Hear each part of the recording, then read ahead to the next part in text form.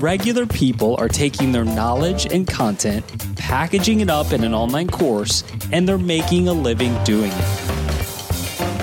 But not everyone is successful with online courses. There's a right way and there's a wrong way, and I'm here to help course creators actually succeed with online courses.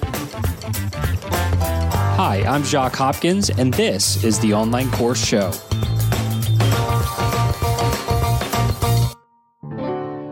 Hey everyone, and welcome. I am your host, Jacques Hopkins, and this is episode 203 of the Online Course Show.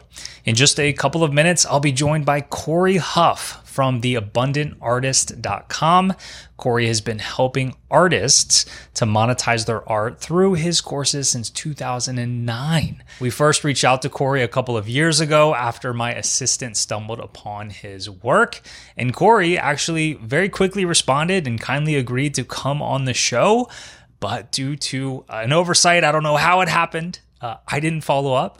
So I talk about having great systems on this podcast from time to time. And this is an instance where my system broke down and I just never responded to Cory, even though he agreed to come on the show.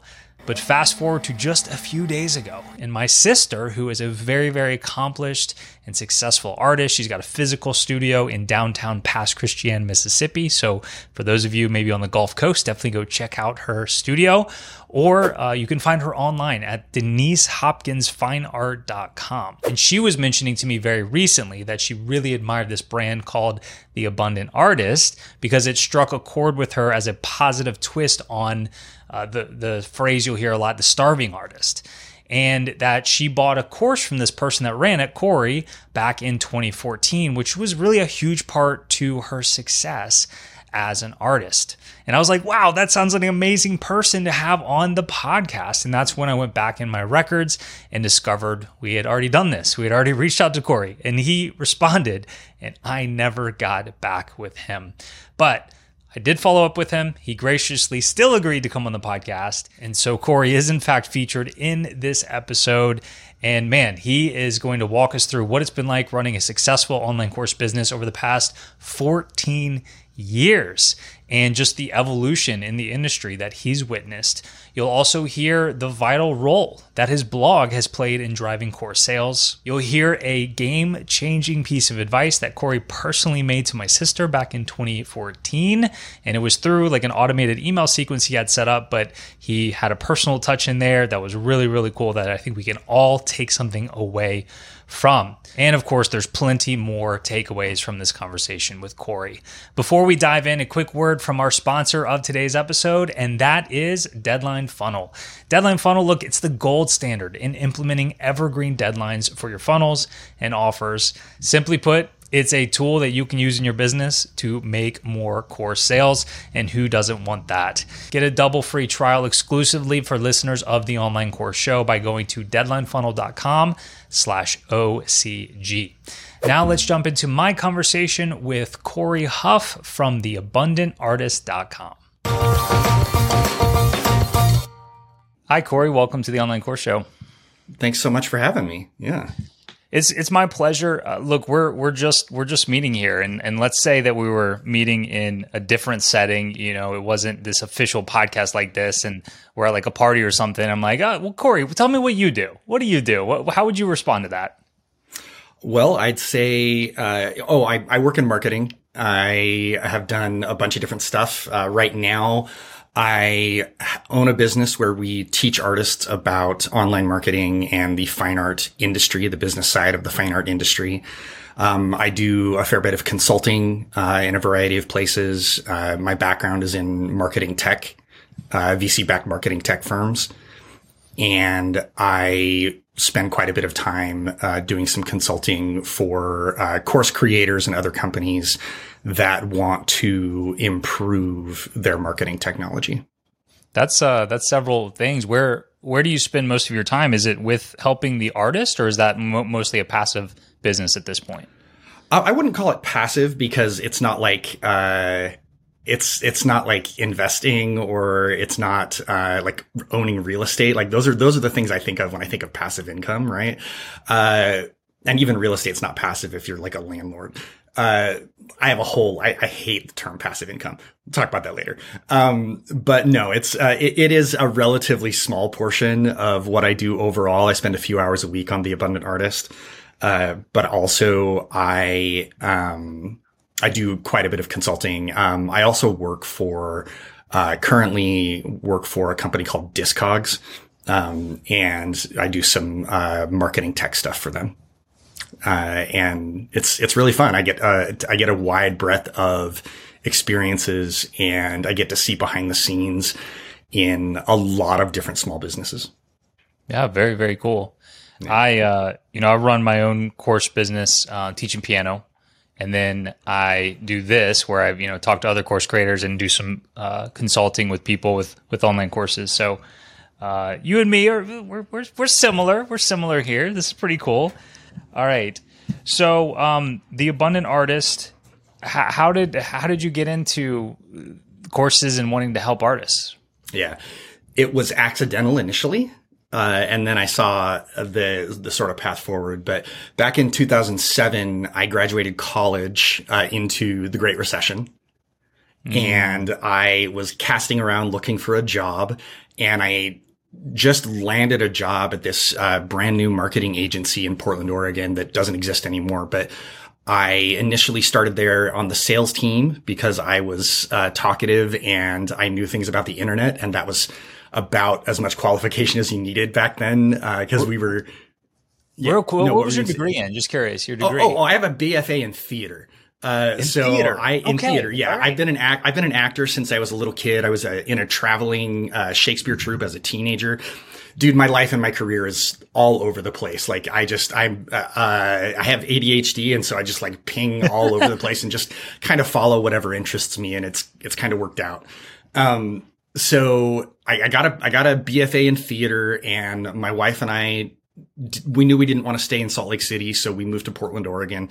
And this is right before the show Portlandia came out. So, when they were like, Portland's where young people go to retire, my wife and I just laughed and laughed and laughed because, we arrived in Portland with like $500 in our bank account.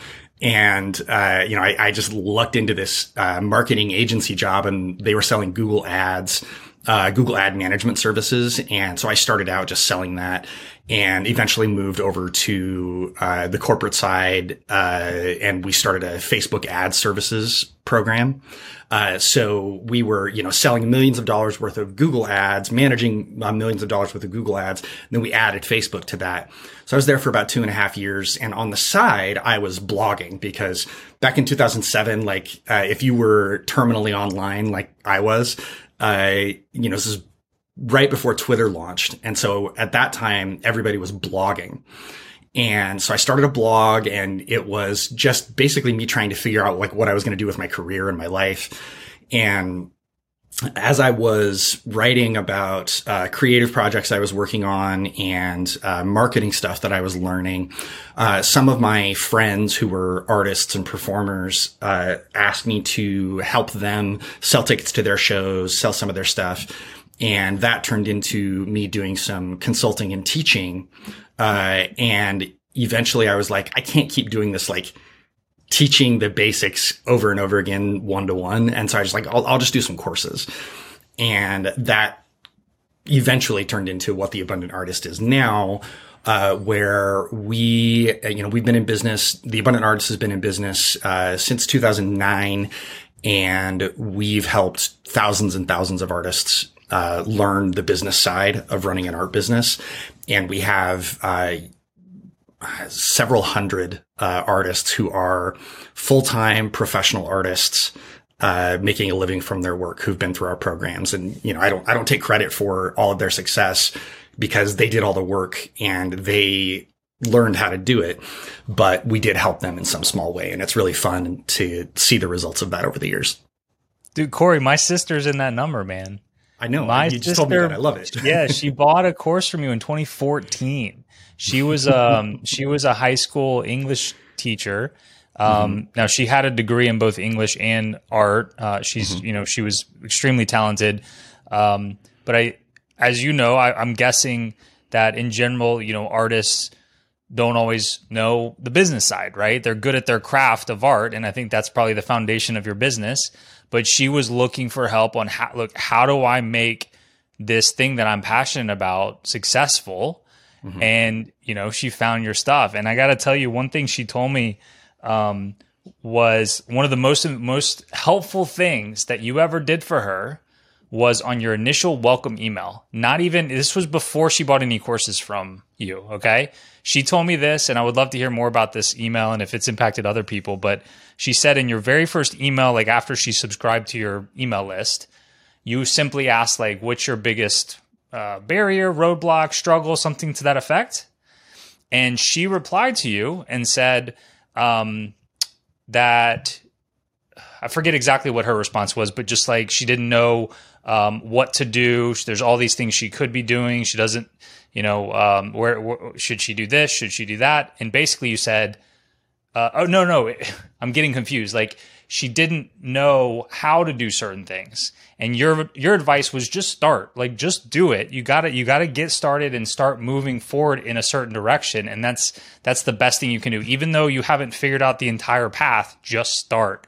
And she said that was such valuable advice at the time for where she was. And I was very appreciative of that. I love that. I love that. I said it. I love it. That is funny. I always, it's very, very fun to hear about somebody that we worked with 9 years ago who's still going strong. So I love that. And yeah, like I have never been somebody who hesitates to just get started. That's never been my problem. So it's easy for me to encourage other people to say, just take a few steps forward, because it's so normal for me now to do that I know that it's not scary. Like the scary thing about getting started is it's the mental game, right? And when you're just getting started in a business or with a new hobby or in a new relationship, it's just starting is, once you start doing things, the things that don't work become apparent very quickly, right? If you spend time growing your art business, spend time talking to people about your art, you very quickly learn what people respond to and what people don't respond to. And it's much easier to get information that way than to read a book or take a class or do something else. You just need to start talking to people about your work. I think it's very similar for just starting an online business or an online course business, right? People come to me all the time and they want to get started, but they're afraid of, starting, a TikTok or Instagram, or YouTube, a podcast. They're afraid to be on camera in their marketing videos or on their course videos themselves. And it causes them to procrastinate or to just never do it. And so in the same way, I think just moving forward, even if it's awful, I don't know about you, Cory, but like the first video I ever made, awful, terrible. Horrible. Terrible. I saved it just so I could always look back. Sometimes I'll look back at it. I'm like, who is this guy? Like zero, confidence on camera. Not that I'm world class at it now, but it's simply runtime. I wasn't like a natural at, being a podcaster or being a piano teacher or anything like this. It was runtime. And so I think the advice to just get started in a lot of things is probably good advice. Yeah. Yeah. It's not always the best advice. Like if you're going to, do something dangerous, then maybe learn a little bit about it first. Jumping out of airplanes. Yeah. If you're going to jump out of an airplane, maybe talk to somebody who's done it before. But so much of this stuff is just trial and error. And back when I was starting, it was all trial and error, right? In 2009, when I launched our first online course, the person who encouraged me to do that, had previously sold audio cassette tapes that were courses. And so he was encouraging me to do an audio only course, which is what the first version of our course was. It was audio only.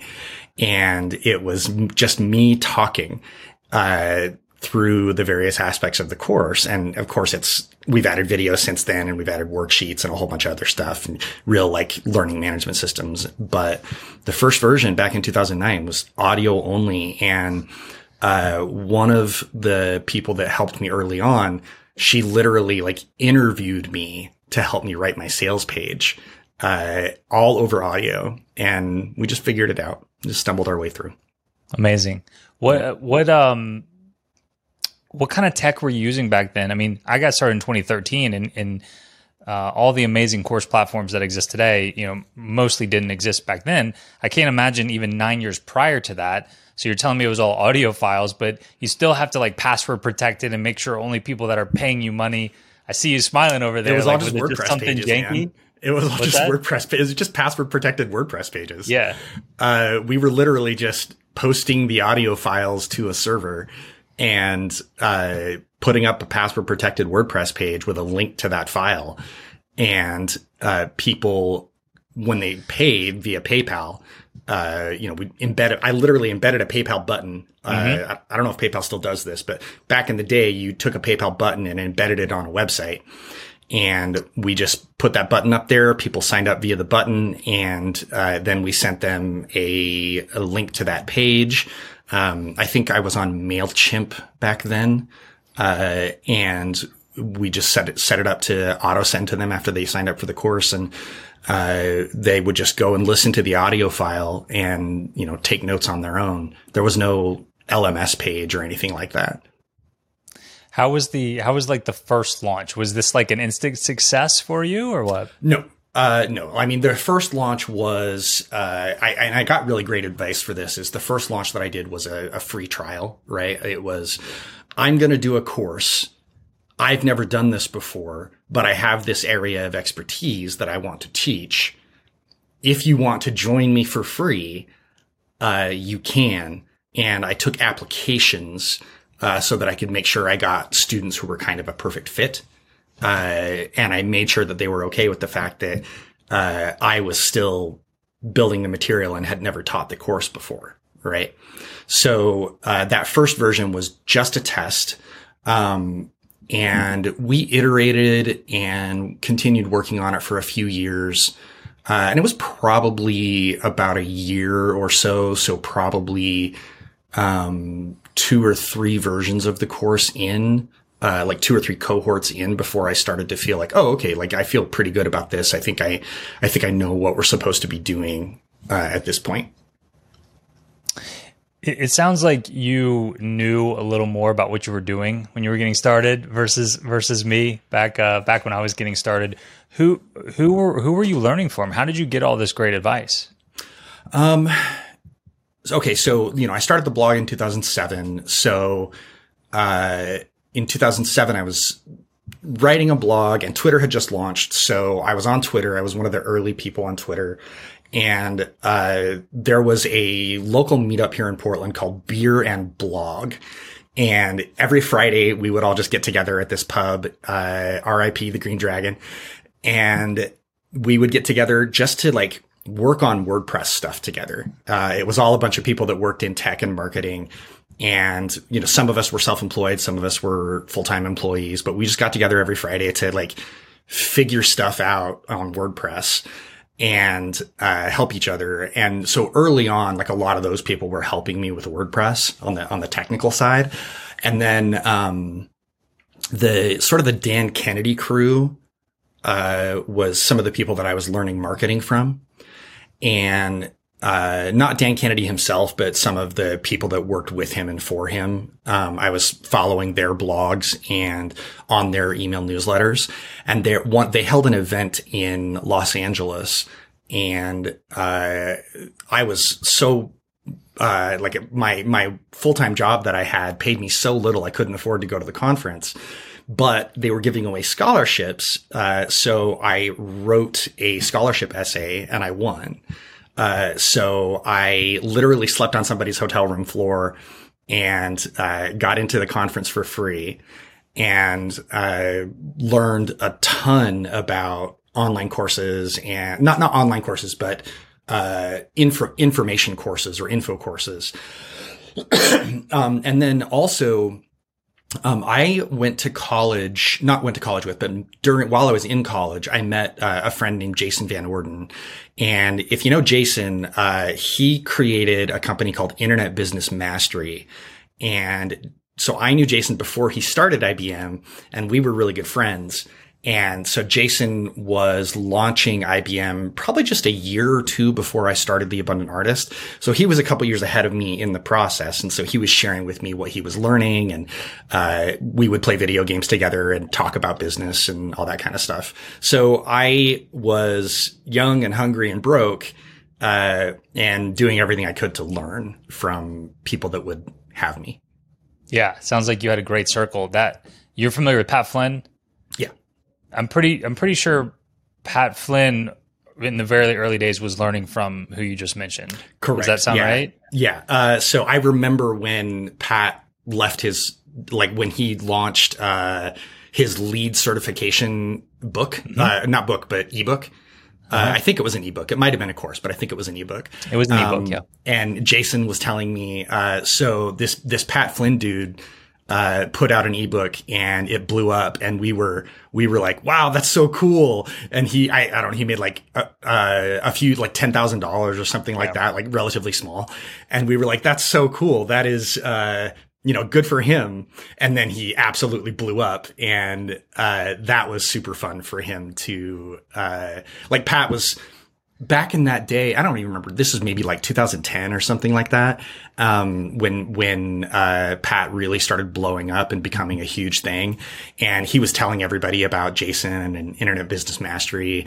That was really fun to be, behind the scenes and see what was happening there with IBM. And, to be like, I went to a conference I went to some conference, and Pat was there and Jason was there, and EO Fire, John Lee Dumas from EO Fire, a lot of those guys. We were all at a conference together, and we were all just starting, like our businesses were all just starting to take off. And Jason was sort of the big man on campus, and we all went out to dinner one night, and there were like 20 of us at this conference, just hanging out and talking about online business. Those were really fun days because it was so early on that we were all just figuring stuff out. Man, you're one of the OGs. I am friends with the OGs. That's a good place to be. I read 4 Hour Workweek in 2008. That's when I graduated. So it sounds like I also read 4 Hour Workweek in 2008. Yeah. There you go. That's what I was a senior in college and was getting my degree in engineering, and had already had my job lined up and everything. But I was like, holy smokes, like I want this world, right? All these cool things that he's doing. I never really aspired to be an entrepreneur until I read that book. And so I read that book, I go work my full-time job, and I start diving into like Smart Passive Income podcasts and John Lee Dumas's podcast. And so I was in that whole world, and I tried several things. Like I tried to make an app, and I tried a blog, and I tried a lot of things that never made $1 for me until I created my piano course in 2013. And that's the one that actually took off for me. So it took 5 years after reading that book. Yeah. I mean, and actually now that I think about it, I read 4 Hour Workweek in 2007 because I picked it up in the bookstore the summer after I graduated in Utah before we moved away from Utah. So, but yeah, it was, 2007 I read that book. 2009 is when I started that blog, and 2013 is when I left my full-time day job to run The Abundant Artist full-time. And, in amongst all of that, I also started a bunch of stuff that didn't work. Right. Tell me about one of them. Okay. So I had a blog called A Good Husband, and it was, I was just blogging to blog and kind of like, I process my thoughts best when I'm writing. So, I was basically just writing in public about what it meant to be a good husband and what I was learning about that. And I think at that time I had been married like 6 or 7 years or something like that. So I was still young and didn't really know like much about relationships. But I was trying to learn, and the readership took off. It got picked up by the mommy blogger community. And so we took off because there just weren't a lot of blogs about being a husband. There were a lot of blogs about being a mom or a wife, but very few about being a husband. And the readership really took off. But, my intended audience was other dudes, but the people who responded were all their wives. And there were a lot of people like sending me really sensitive, private, terrible situations and asking for advice. And I was like, I am not even 30. I have no qualifications to answer these questions. And so I shut the blog down. I was like, I love you guys, but I can't, I am not a marriage counselor. I am not qualified in any way. And I think I briefly tried to partner with a guy who was a blogger who was a marriage counselor, but he was only licensed to practice in one state. So we really couldn't help people. And I felt bad about it, but we shut it down because, it was just like stressing me the fork out. That's really interesting, Cory, because, some people struggle with just what is my thing? What is my thing I'm going to help people with? And, maybe a good lens to look through is what kinds of things do you want to, like, if people are asking you, what feels good about helping them with, right? And some people would love to help with very sensitive, marital relational topics. Obviously, there's plenty of, jobs and occupations around that. But for you, clearly, you enjoyed responding to inquiries about starting an art business. And that felt so much better than this other thing. Is that fair to say? Yeah. I mean, I wanted to help people, right? But I just didn't feel qualified to do so. Okay. Yeah. So is there a point, or I'm sure there is, but like, is there a specific point you could talk about where you knew like, okay, this abundant artist thing is like working, like this is a legit thing now? Yeah, there is. So we started selling courses 2009. I had a full-time day job. I switched jobs in 2010. I was working for a VC-backed tech company that doesn't exist anymore. And I was going back and forth on, when do I want to leave my job and go full time with the business? It's doing pretty well. It's generating enough income that I probably could live off of it. It was roughly equivalent with my day job salary. And, I kind of hemmed and hawed around on that for about 2.5 years. Because my day job was also interesting. So I wasn't like, ready to leave. Right. And then in 2013, things had just kept growing and growing. And then one day I opened my email in the morning and, I had like another coaching inquiry on top of all the courses. I also do some one-on-one coaching and I had a panic attack because I couldn't figure out like when I could possibly work with this person because I was so busy. Because I was basically working an hour or two each morning at like 6 a.m. and then going to my job and then working in the evenings for 2 or 3 or 5 hours. And so it was just like overwhelming. I was working probably 70 or 80 hours a week. And I had a panic attack and my wife and I had already discussed like, okay, I'm going to quit my job that summer. This was probably like February and I called her, from work. I found a closet to hide in and I called her and I was like, I'm having a panic attack. I need you to talk me down. She did. And I was like, I think I need to quit my job. And she said, okay. And I was like, really? So we talked about it for a minute and she's like, yeah, I know you're fine. Like, I know we'll be fine. And, thank God for her because she was so supportive. Right. And, so I went in, I talked to my boss that day and I said, I'm leaving. And, we worked out a transition plan and I was gone in less than a month. So then we spent the summer traveling and just had a great time and I was off to the races. Has it been all rainbows and butterflies ever since then? All rainbows and butterflies and no problems. I mean, it's been good. It's been really good, but there's certainly been challenges. And, just because you're a full-time business owner certainly does not mean that there's not like real challenges. I've loved the journey, but some of it's hard. Is there anything specific that you wouldn't mind talking about, whether it's like, you know, how to manage the finances or struggles with running a team, you know, trying to outsource things? Anything specific come to mind?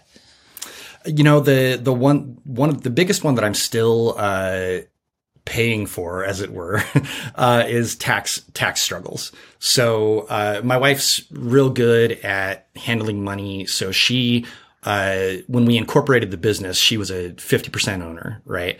And she handled all the taxes and finances, did a great job.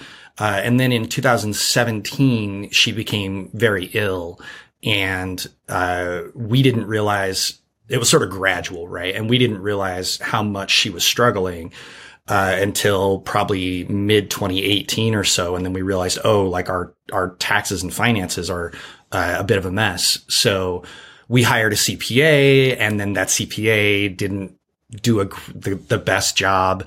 And it turned out that there were some taxes in the city that we weren't aware of that we were supposed to pay. And the CPA didn't know about it. And so we're still like dealing with the ramifications of all of that. And it's been 4+ years, since we started. That is the thing that I am probably the worst at, is like filling out forms is basically kryptonite to me. Like, and doing taxes is just filling out really complicated forms, and my brain just like looks at a form and just shuts down. So, that was a hard one. Beyond that, you know, like hiring has always been, an interesting challenge, right? Like it's very difficult to, get those first few hires right, because they have such an impact on the business, right? And I made a lot of the classic mistakes that I think people were making at the time. Like I tried to hire VAs to do jobs that were a little more complex than what you should hire an offshore VA to do. Some of those things. There's lots of dumb things that I did.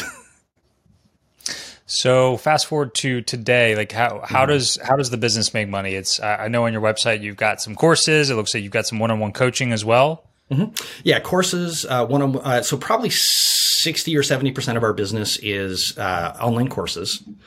Another 10, 20%, depending on the year, is, one-on-one coaching. And that is everything from like one-on-one with an individual artist to, me consulting with artist organizations that are trying to figure out how to bring more attention to what they do. And that could be, like a local art, collective or gallery, like, right. Just literally just a retail shop, to, you know, there's a handful of artists we work with who are, 6 and 7 figure earners who we're helping them work through hiring issues and inventory management and logistics and some other, you know, stuff that happens when you get to that level.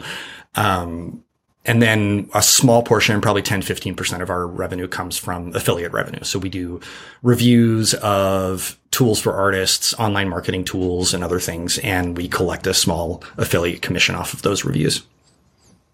Okay, so I'm at your site now. Click on courses. You have several courses here. Mm-hmm. Is it as simple as people coming here and buying, or surely you've got some fun marketing funnels happening somewhere, right? Oh, sure. Yeah. I mean, so anybody who wants to can go there and buy the courses, but very, very few people come in the door that way, right? Like you can't just put up a website and be like, I have a course, and then people miraculously buy it. It doesn't happen. It doesn't happen. Easier, Cory. It happens, but it's pretty rare.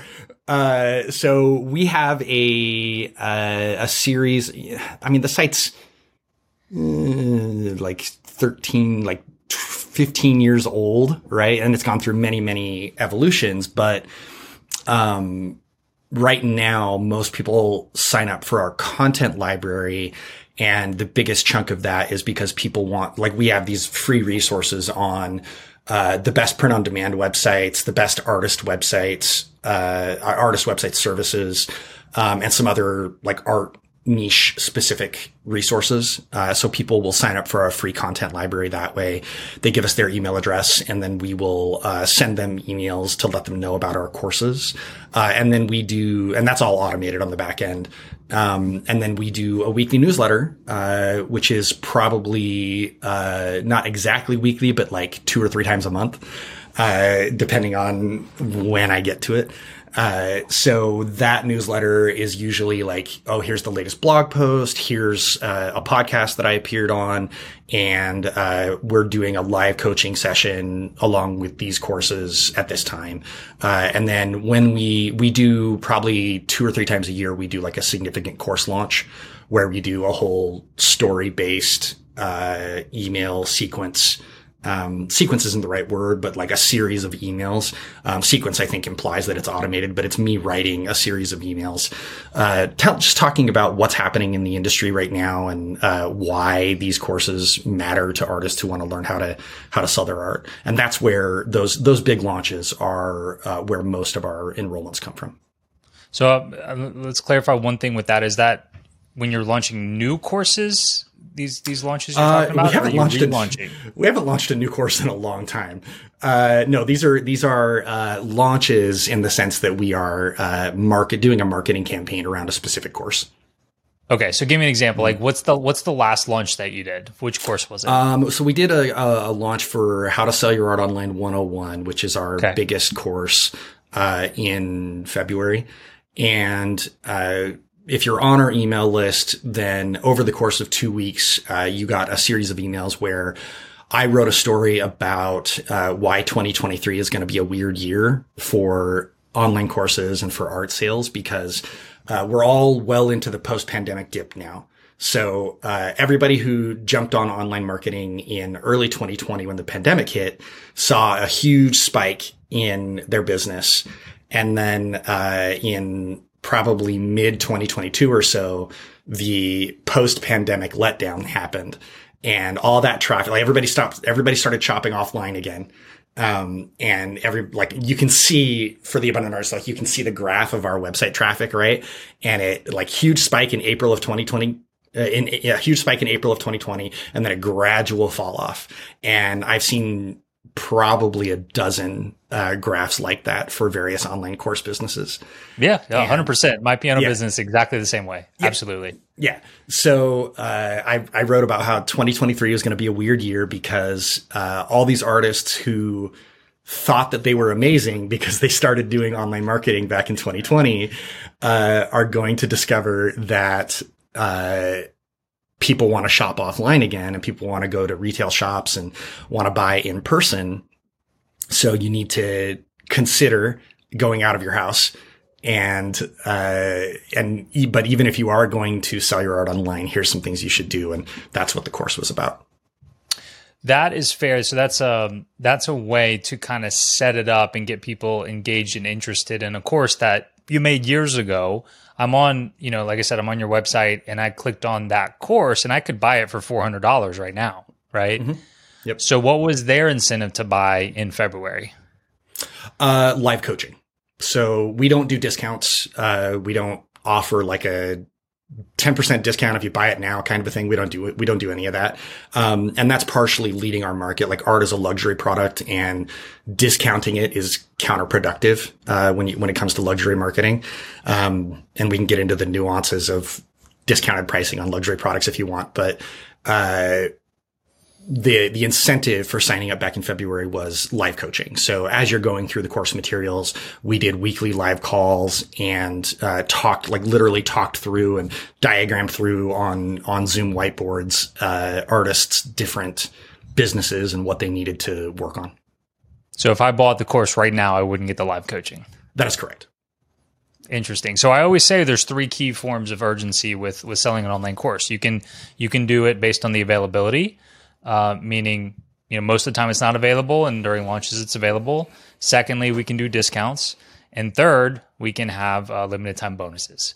And I see that third one the least normally, but it sounds like that's the one that you've employed. I'm guessing it's a lot of it has to do with the fact that you maybe don't like the other 2 options. You already mentioned not liking discounting. Yeah. So what was the first one?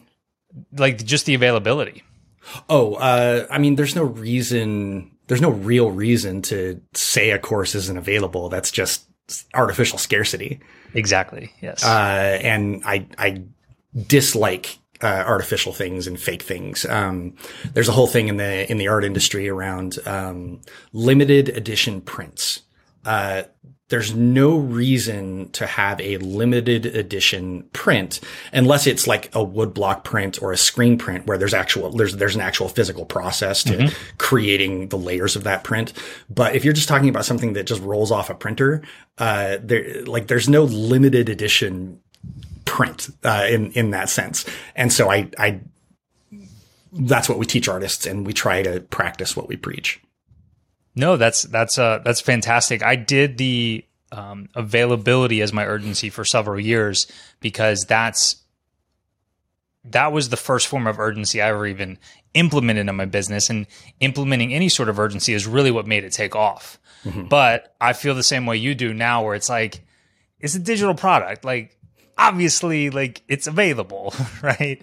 And so I switched to, about 2 years ago or so, I switched to the discount model. And the reason I actually fought that for so long is because I guess it's similar to what you're saying, but so many just marketing gurus mention, like, don't discount your products, right? Nothing to do with art. But I get what you're saying. Like, you're in the art industry, and I can understand, like, if you're teaching, hey, let's not discount your art, then you're going to also not discount your courses. Yeah. But it turns out that offering a limited time discount on my piano course has worked out really well. People in my audience appreciate a discount. I appreciate a good discount, and this has helped it sell a little bit better than the urgency being the availability being the urgency. Yeah. The bonus being the part of the urgency, I think, is completely dependent on how good the bonus is. Yep. It sounds like the one you're doing is pretty compelling. Depends on whether or not you think I'm a good coach. So would you say, like, the majority of your sales in a given year come from these live launches? Yeah. Okay. All right. So my sister bought your Facebook course in 2014. That was a long time ago. Do you still sell a Facebook course? We don't. No. There's so many, like, how to do Facebook courses now that it's redundant. Like, there's no need for us to do that. And Facebook has their own, like, what's it called? Facebook Blueprint. Like, you can literally just go to Facebook and study the Blueprint course for free. Like, why would we offer that? And also, our audience, generally speaking, most artists don't want to become Facebook marketing experts. And Facebook advertising is so complex now that it is a specialized field in and of itself. And I don't feel like selling a $100 course or whatever is going to help somebody be able to effectively spend money on Facebook ads to make money with their art. So I asked her if there's anything specific she thought I should ask you, because she's actually taken your courses and benefited greatly from them. So the next two things I want to ask you are coming from her. And so on that note about Facebook, here's one of her questions. She said, how does he keep up with an ever-changing art world and the fact that some courses become less relevant? For example, Facebook isn't as dominant. Mm-hmm. Yeah. Okay. So Facebook isn't as dominant. We'll tackle that one first. So Facebook is less dominant now, but Instagram is still the primary, like, online marketing channel for artists. Which right? You have a course for. We do have a course, but the course that we sell is not about advertising on Instagram. It's about how to sell to your followers on Instagram. Right. And it's more about, how to interact with people on Instagram, and how to get people who are interested in your work to DM you and to get a conversation going, and how to take those DM conversations to an actual sales conversation.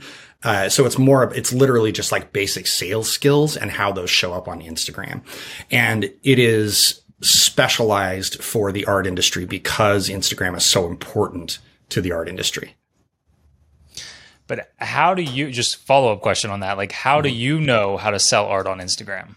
Great question.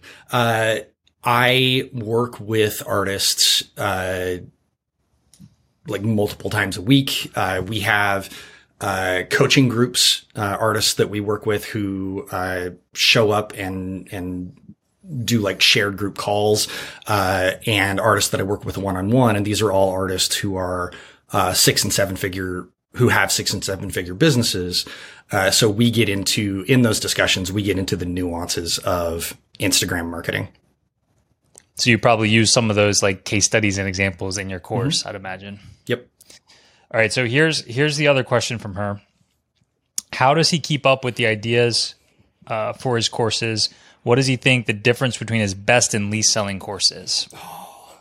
I wish I knew the answer to that. Okay. So how do I keep up? It's hard. This is maybe the hardest part about running the business over the amount of time that I've been in business, right? Online marketing changes fast. One. So we're teaching courses in online marketing, so I have to just sort of keep up, right? I am lucky in the sense that because I do a lot of consulting in the online course industry, as well as work with companies that are outside of the online course industry, just in my day-to-day consulting work and marketing work, I touch a lot of different tools and interact with a lot of different people. And so I see things from, teeny tiny businesses up to, highly scaled, vast reach businesses. And so I see a lot of stuff. And I kind of bring that back to the courses that we build. And I think earlier I mentioned that we haven't introduced a new course in a long time. I do want to clarify that we update our courses, right? So our biggest selling course, How to Sell Your Art Online 101, we did a complete overhaul of the course in March of 2022, where we literally re-recorded every lesson and changed some of the curriculum and made some updates. That course is a more broad, like the basics of marketing course. So it doesn't have to be updated as often, but we do still do these periodic overhauls of the course. So all of that. And then in the art industry, for the art industry specific side of it, in addition to like the one-on-one coaching and the small group coaching that we do, which is sort of our R&D process, I subscribe to, I don't know, probably 50 artist newsletters. So I have a pretty good idea of what artists are doing with their email newsletters and what they're doing with their social media. And then I follow a lot of the big art magazines and blogs. So I just have a pulse on what's happening in the industry. What do you enjoy more, helping people with their art business or helping people with their online course business? Depends on the day. It depends on how frustrated I am or, what's working. I like having big wins. So the art stuff is really fun because like people are so passionate about their art, right? Like people love selling whatever their art is. Or at least they love making it. And it's really fun to talk to an artist and have them be like, oh my gosh, I just sold $30,000 worth of art at this show. That means that I can quit my job and et cetera, et cetera. Like those are some of the most fun conversations that I have. That said, it's also really fun to work with companies that scale, and art businesses for the most part don't scale. You can sell a lot of prints, and there's a handful of artists I know who sell thousands and thousands of prints a year. But for the most part, they don't scale into, multi 7-figure businesses. But when you're talking about online course businesses, some of these online course businesses can be, millions or tens of millions of dollars. And even other businesses that I've worked on can reach millions or hundreds of millions of people. And when you're talking about, we made a 0.1% increase in conversion rate on this website that reaches tens of millions of people, that is a different experience, and it's pretty fun and pretty satisfying. What kinds of things are you noticing these days, like with online course businesses, the ones you've seen, not just the art stuff. What's kind of working in online course businesses today? It's a great question. I think it's a weird and tough time, which I knew it would be at the beginning of the year. I'm curious to hear you answer this as well, but I'll give my answer. So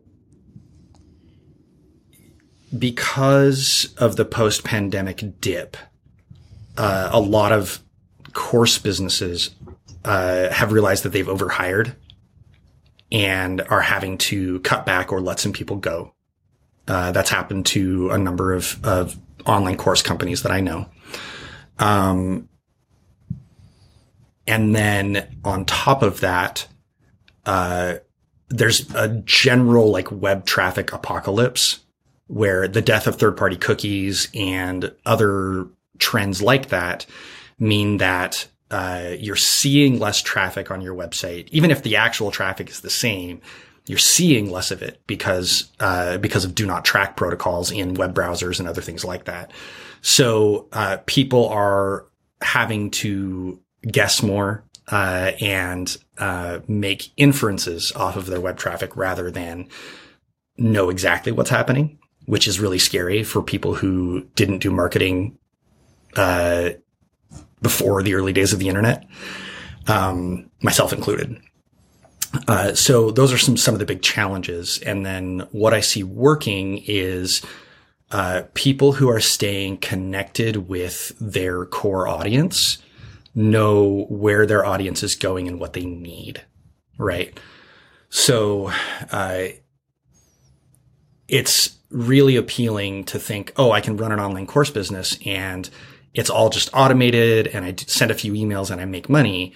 But if you're not having actual conversations with your best customers, and it could be your biggest spending customers or your most regular customers, but having regular conversations with those people, and literally it could be, video chat conversations or in real life conversations or even just email.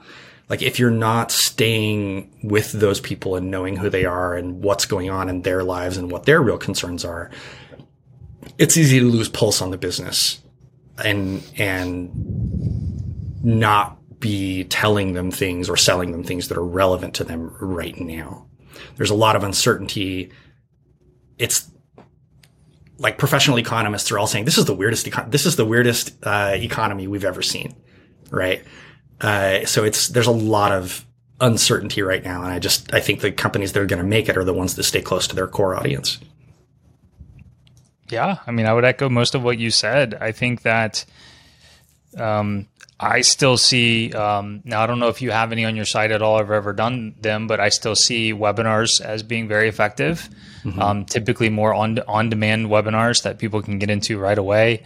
But the trick with that I see is that because so many people do webinars now, it's especially important that they're really, really, really, really good. Really good. And please, for the love of all that's holy, get rid of those stupid, no controls where you can't fast forward through stuff. Do those work for anybody? Yes. I know they do. Okay. I hate them. If I personally end up in one of those webinars, I click out and I never buy from that person again. Yeah, I think that's a pretty normal sentiment for somebody in the marketing space to have, because we know exactly what they're trying to do. But for example, my piano audience is, skews much older. Majority of my audience is over 60 years old and is not in the marketing space and doesn't regularly attend webinars. And we have not allowed them to fast forward, move ahead, all that for years. And we get zero complaints. But we make the webinar itself is you get zero complaints. Zero. That's incredible. Yeah. Okay. Have you tested a fully interactive video with controls versus a no control video? No, we probably should do that. One thing that I have tested is we used to use EverWebinar to execute the webinar and got away from that about 3 years ago because we had the whole fake chat thing. We had all that yucky stuff, and now it's a video on a page. and you've got to click it for it to begin, but we've got the controls turned off. And then when the right point in the webinar where I present the offer comes up, that's when the button shows up underneath the video for you to actually buy. Interesting. That's how it works. So it's an on-demand webinar. There's zero pretending it's live at all, but it's an effective webinar, right? We run through the progress, and by the time they get to the offer, they actually believe they could learn piano in 21 days, and hopefully buy. But nice. I like doing split testing, and that sounds like a very reasonable thing to split test, because I'm with you. Like if I see I want to watch it at double speed or skip ahead, or I want to be able to do that myself. Yeah. Yeah. And your point about your audience not being the same person as me, as us is a really good one, and something that I have to constantly remind myself of, because I listen to podcasts and everything else at 1.5 to 2 speed, right? I don't listen to I listen to a lot of audiobooks, and I listen to all of them at 1.5 to 2x speed. And, it drives my wife insane. If she's with me when I'm listening to an audiobook, if I don't have headphones on, it drives her insane. So I have to remember that not everybody's like me. Do you, I think my favorite Chrome extension of all time is called Video Speed Controller. Do you have that installed? Something similar. Yeah. Yeah. So any video ever on the internet, no matter where it is, you can speed up. It's phenomenal. Yep. So I'm with you on that. But, I think part of the reason that I haven't even tried changing my webinar video is because of how I have it set up to where when you hit a certain timestamp in the video, the button shows up. And so if you happen to skip over that timestamp, you'll never get the buy button. Well, okay. So that's like an engineering problem, right? Like that is, if they skip to X point in the video or any point after, then the button should trigger. Fair. But don't fix it if it's not broke, right? Absolutely. Yeah. Like if your business is thriving and things are going well, awesome. Like don't listen to me. Yeah, no, but your point is well taken. But in general, like webinars, I'm still seeing working as long as they're effective webinars, right? I see some stinkers. People are like, there's a lot of half-ass webinars out there. Yeah, exactly. Yeah. So it's like people will be like, webinar funnels don't work. mine's not working. It's like, well, your webinar's not any good, right? You suck at presenting. That's why. Yes, exactly. And then more and more, I think more so today than, a few years ago, having more interactive components, especially community involved with a course, is definitely preferable and more prevalent. How are you seeing people do community now? Because like back in the day, it was just a Facebook group, right? And that was easy. And now a lot of people hate Facebook, and a lot of people have left Facebook. But you ask people to join Discord and they're like, what the hell is Discord? So how are you seeing people manage communities?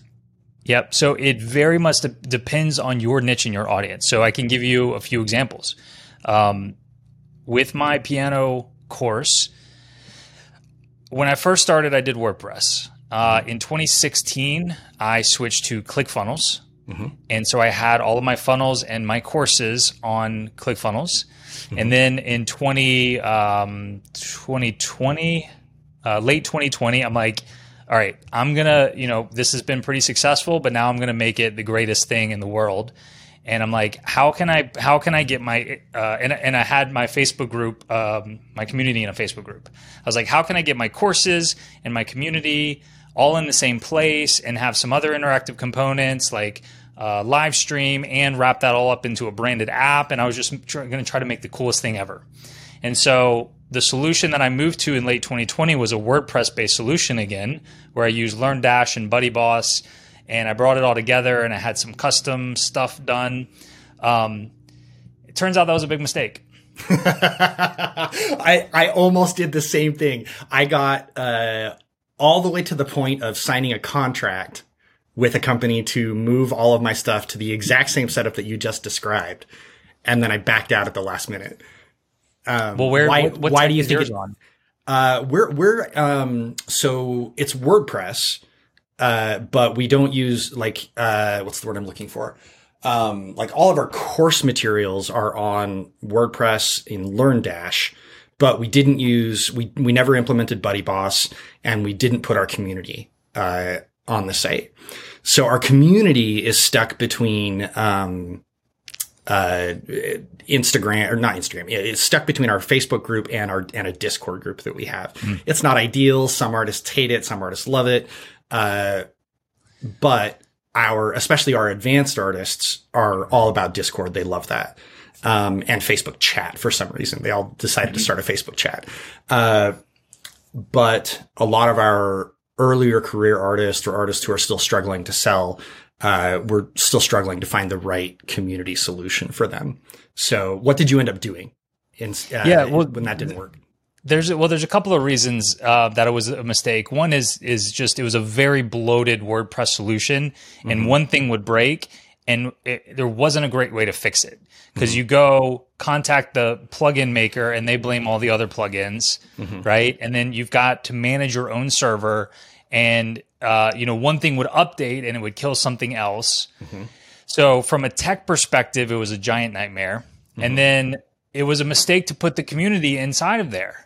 And it's because of my audience for this particular niche. A Facebook group is perfect for them. Yeah. It's absolutely perfect for them. Yeah. So it was only about a month or two ago that we took all of the courses and moved them onto Kajabi. And then I never killed the original Facebook group. So I just revived it. And killed the community, because they're not logging into the same place anymore. So they log in, all they see is their courses and a link to the Facebook group. Super simple. Whereas before it was just, there were so many things. I had this road path thing, and I had a practice tracker, and the events. And it was just I thought I was developing this amazing world-class thing, and it was just too complex, too complicated. And now we're back to a much simpler, where the content and the course can shine more. And it's a more effective community. Now, is a Facebook group the right community place for the majority of people? Probably not.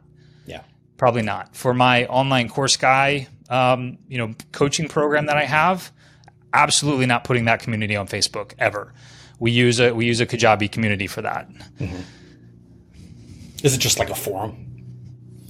It's kind of like a forum. You have any experience with Kajabi? Not for a long time. Not since they released Kajabi 2 or whatever it is. Yeah, so they have a community feature. They just released a new community feature, so they kind of have two versions, and I'm still in the old version because it's simpler and easier. So, and that it works. The one I really like the look of. In fact, I got a custom Kajabi theme made by somebody based on School. Have you heard of School? Skool? No. Yeah. It's made by Sam Ovens. I really like School, and see what I'm finding is that online course software is starting to add community. Community software is starting to add online courses, but School is one of the ones that I feel like is developed on the backbone of both. Interesting, and they do a really good job of being focused on the people in the community and the course content. They're newer, so they're lacking some key features that I would like to see. But that's kind of the reasons I like something like that. Nice. Like Circle is a really cool community platform, and they're adding courses, but together, it's still a little clunky. Kajabi is a course platform. They're adding communities. It's still a little clunky. I try to keep a close eye on it. Nice.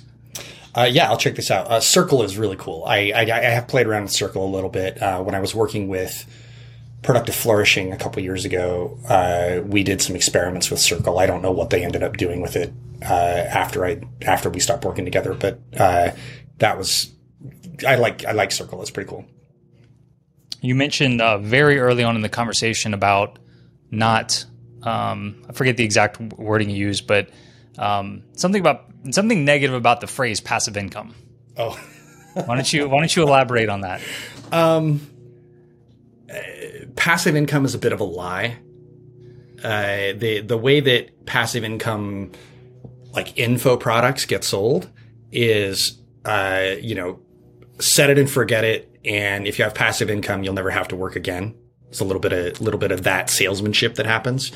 But passive is totally relative, right? If you are becoming a landlord, there's a lot of people who sell courses on becoming a landlord, because being a landlord is passive income. You own the property, you pay a property management company to take care of the property, and you just collect checks. Except, not all property management companies are created equal, and properties require additional investment going forward. They get damaged. A tenant destroys a unit, that kind of stuff. Humans are humans, and you have to repair those things. So passive is, for the most part, not really true, right? The closest thing that I see to passive income is we have some reviews that we've written about certain tools that continue to generate traffic and affiliate sales. So we wrote a blog post once X number of years ago, and, we update it every couple of years and continue to make affiliate revenue off of that. That's probably as close to passive as I see. But there's probably almost certainly more examples that I'm not thinking of right now. Next, let me ask you a hypothetical question. Okay. The year is still 2023. It's still today, but the abundant artist doesn't exist. You don't have an audience, but you still have all your knowledge and experience and whatnot. How are you starting an online course business today?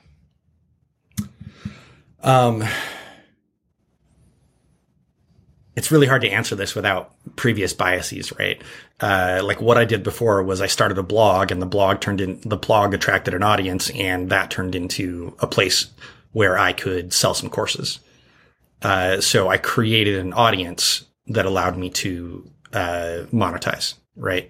So I would probably do something similar again. I would probably either start a WordPress blog or do something like on Substack or ConvertKit's Creator Network and start writing, or maybe video podcasting, right? Like, on YouTube or something. But it's so much more crowded now and so much more difficult to get attention, that I would probably have to combine that with some pretty heavy duty, networking and trying to like get my ideas in front of as many other people by appearing on podcasts and all that kind of stuff as I can. But it's so much more work now than it was when I was coming up. Interesting. Yeah. So let me ask it a slightly different way. Would you start one today? I don't need to. I don't have the financial imperative that I had before. I am maybe like, if I were going to start another business now, it would probably be a product business rather than a course business. I don't have another thing that I want to teach. Right. And I don't, outside of the art industry, I don't really have a strong desire to teach marketing. But I think product businesses are more scalable and more durable, and less in danger of becoming a commodity, depending on what kind of product you make. I am biased towards SaaS businesses, software businesses, because that's where my experience is. But I've also launched a couple of software businesses that didn't necessarily become huge hits. So, my priors are what they are, but I would probably lean towards a product business. But there's still so many course businesses that you could start. And when I say less scalable, less durable, like we're talking about, there's still tons of opportunities to create a 6-figure course business. There's so many topics that are poorly covered in terms of courses. So, for those who are listening, like I don't want that to be a discouragement. I'm in a very different place than somebody who is preparing to start their first business. Yes, that is fair. I was worried the direction we were going there, on the online course show. But nice save there at the end. Yeah. I do have a couple of friends, people I know who are younger in their 20s who I have, talked to about starting some online course businesses. And those, they're doing stuff that don't have any expertise in and didn't really know about. And so they're launching some online courses. And I think that's pretty cool. Like things about like farming, what's the word I'm looking for? Not just farming, but like urban farming. Urban farming. Yeah. Like urban farming, growing things inside of a city, or, like online courses around things that happen in more rural areas, right? Like I know a guy who, left his day job and bought a rototiller business. And that would never happen in a city, but he lives out in a rural part of Oregon, and he just bought a bunch of rototillers and rents those out. And it would be really interesting to, see some people create some online courses about how to do stuff like that, because there's such an untapped market in terms of people who are very online understanding how to help people who are in those less urban parts of the country. I think there's a lot of potential there. Okay. Very cool. All right, Cory. Well, it's been a pleasure, man. Thanks for joining me. Thanks for sharing all your awesome insights. Really cool to hear your very long online course business story. Thanks for joining me. Absolutely. Thanks for having me. I appreciate it. Take care. A huge thank you to Cory for joining me today. Cory, if you're listening to this, my apologies again for not getting back to you way back a couple years ago, but I'm thrilled that we were able to make this happen. And thank you out there for listening to this episode. For all the links and show notes, please visit oc.show/203. And if you want to learn how to go about this whole online course thing and running an online course business effectively, head over to theonlinecourseguy.com for plenty more free resources and training on how to do that. Thanks again. I'll see you next time.